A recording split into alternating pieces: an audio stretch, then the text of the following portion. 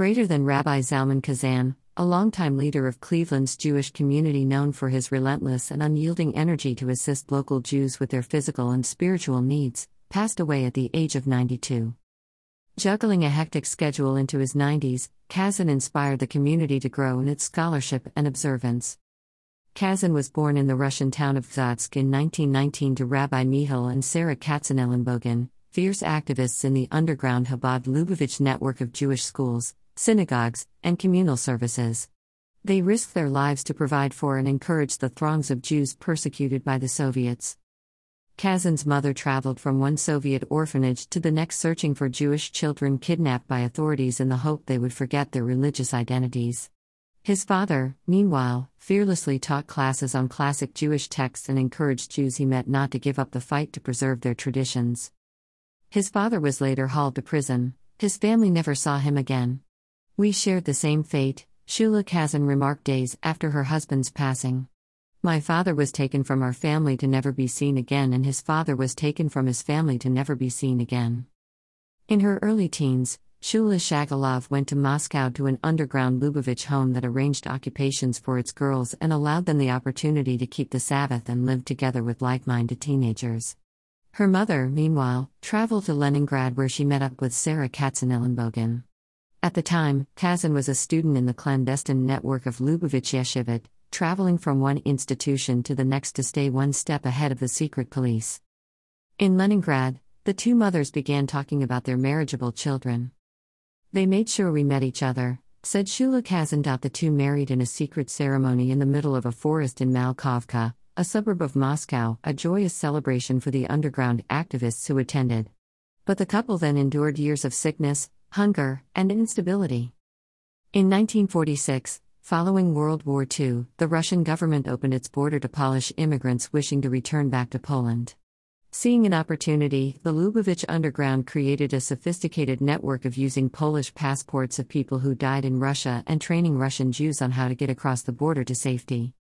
Sarah Katzenellenbogen, by then adored for her deep care for fellow Jews and known as Aunt Sarah, was one of the central leaders in the project. Fearlessly, she aided hundreds of families to leave communist Russia for a chance to live openly as committed Jews. Through her efforts, Zalman and Shula Kazan, their 3 daughters born in Russia and 2 orphans, and a grandmother left Russia. The grandmother was not Sarah, who remained behind to continue to help others. Rebbetzin Hannah Schneerson, mother of the Rebbe, Rabbi Menahem Mendel Schneerson, of righteous memory, left with Zalman and Shula as their mother and the children's grandmother. She eventually made it to the shores of America, where she delighted in the presence of her eldest son, the Rebbe, and was known as the mother of royalty, a woman of great spirit, wisdom, and royal bearing. Sarah Katzenellenbogen attempted to escape on one of the last trains to Poland but was caught and imprisoned for her activities. She passed away in prison on the 9th of Nisan. Kazan, his wife and entourage arrived in Pocking, Germany, where at the direction of the 6th Chabad Rebbe, Rabbi Yosef Yitzhak Schneerson, of righteous memory, he studied the laws of ritual slaughtering. They later traveled to Paris, where 3 more girls were born. Here Zalman helped establish and fundraise for the Beis Rivka Girls' School, in existence till today. In 1953, Shula Kazan's lifelong dream of moving to the United States became a reality with the assistance of the Hebrew Immigrant Aid Society. When the family arrived in New York, they were informed that HIAS had arranged for the couple and their 6 children to move to Cleveland, Ohio, where they would receive an apartment and aid to resettle. Shula Kazan, however, wanted to live in New York amongst other Chabad disciples and in close proximity to the Rebbe. The cousins had a private audience with the Rebbe, where she raised her concerns about their impending move. The Rebbe responded that without the assistance from HIAS, it would be impossible to live comfortably with 6 children. "Cleveland is also a nice place," the Rebbe said when Kazan's wife reiterated her wish to live in New York, with nice people and a good Jewish school. The Rebbe then asked Kazan what he planned to do once he arrived in Cleveland. The Rebbe suggested that he be a ritual slaughterer, lead prayer services, or become a rabbi of a synagogue. Upon his arrival in Cleveland and as they were getting settled in their apartment, 2 Jews came in to welcome the new immigrant family. Seeing Kazan's beard and religious garb, they took it upon themselves to warn him about America. "Fanatic, in America you need to shave off your beard," they told him. "Forget about what they said in Russian about America. Here we work for money, and only later comes Judaism. The cousins would not be swayed. Instead, these words had the opposite effect. They were determined to live a proper Jewish life and help others see the beauty in Judaism as well. Soon after their move, the Rebbe instructed the family to work with local Jewish families and encourage them to strengthen their Jewish observance. The cousins knocked on doors and invited their neighbors to join study groups on the Sabbath. "We found one girl," remembered Shula Kazan. "Then that girl or boy brought another one, and that one another one, and that is how it grew." Shula Kazan encouraged her fellow parents to send their children to the Hebrew Academy. And her husband studied Jewish texts with the local immigrants from Poland, Romania, and Hungary. "We arrived in Cleveland at a time when Jews were trying to move on from the atrocities of the Holocaust," said Shula Kazan. Still fresh from their own wounds, the cousins imparted the courage and spirit they inherited from their parents to the local population. Michael Hone remembered Kazan's unrelenting charm. "He was always smiling," noted Hone.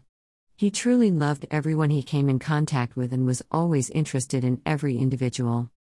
In time, Kazan was appointed as the rabbi in the local congregation Zemnach Tzedek Synagogue, a position he held for more than 6 decades. His wife, meanwhile, established the Lubavitch Women's Organization, She Ubnos Chabad. Their personal home, wrote the Cleveland Jewish News, became the place for everything Jewish in Cleveland. In the early 1970s, the cousins established the Russian Immigrant Aid Society to assist a new crop of immigrants from the Soviet Union. They provided for the new arrivals' needs, introducing them to doctors and arranging assistance with food and jobs. "He had a pure soul," Hone, who serves as president of the congregation Zemnach Tzedek, said of Kazan. "He was interested only in the welfare of his fellow man, especially the welfare of the Jews from the former Soviet Union, because he knew firsthand what they went through." Another congregant chimes in, "My family had some very tough times in Cleveland. We would get our chickens from Rabbi Kazan. He would always ensure that we would have what to eat. When you have nothing to eat, it's significant that there's someone there to give you food with dignity. In fact, we relished going to his chicken store, where he worked as a shochet. I never felt embarrassed by having to ask for food." Kazan taught his neighbors in their native Russian, showing them how to observe the Jewish holidays and celebrate life events, all things that were forbidden by the communists. On Sundays, hundreds of people came to the synagogue for a hearty meal while the rabbi organized lectures that explored a selected Jewish topic. Throughout the week, there was always a steady stream of people to pick up free food packages. The cousins also focused on the immigrants' children. "We invested much energy so that the children would receive a Jewish education at the Hebrew Academy of Cleveland, the same school that our children attended," said Shula Kazan. At the time, the school did not have a program for Russian-speaking children, yet this did not deter Shula Kazan. She asked, begged, and cajoled until a program was established.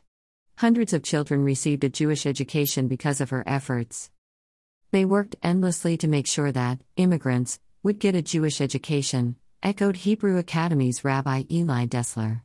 "They absolutely were astonishing for their self-sacrifice. They would not leave any stone unturned to enroll another Jewish child in Jewish education." Kazan also never forgot his fellow Jews back in Russia. His daughter, Henya Lane, related that when her sister Esther, was studying in New York, she would attend the regular Hasidic gatherings, where the Rebbe would for hours deliver a stream of scholarly talks. She wrote down what the Rebbe said and sent her notes to her father. "He would learn the talks and would treasure them," said Lane.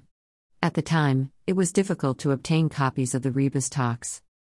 But Kazan did not keep the material for himself. As soon as he was able, he would mail the copies to the Soviet Union, where the papers would be secretly handed from one person to the next. Years later, a man who studied the talks in Russia said that Kazan's parcels were their only source for teachings from the Rebbe. Congregants who came to Kazan's synagogue were not drawn by its physical beauty, but rather by its warm embrace of all who entered. Attendees said it was like joining a family, seeing fellow Jews from a myriad of backgrounds and speaking a variety of languages. Though they differed in their finances and demeanor, they worshipped as one. He taught many of his classes in all 3 languages, Russian, English, and Yiddish, said Hone. It was a wonder to behold. It didn't matter if you did not understand one of the languages he spoke, for you felt his sincerity and warmth for what he was teaching. At the synagogue no one was turned away. He was the kindest man in Cleveland, Hone added.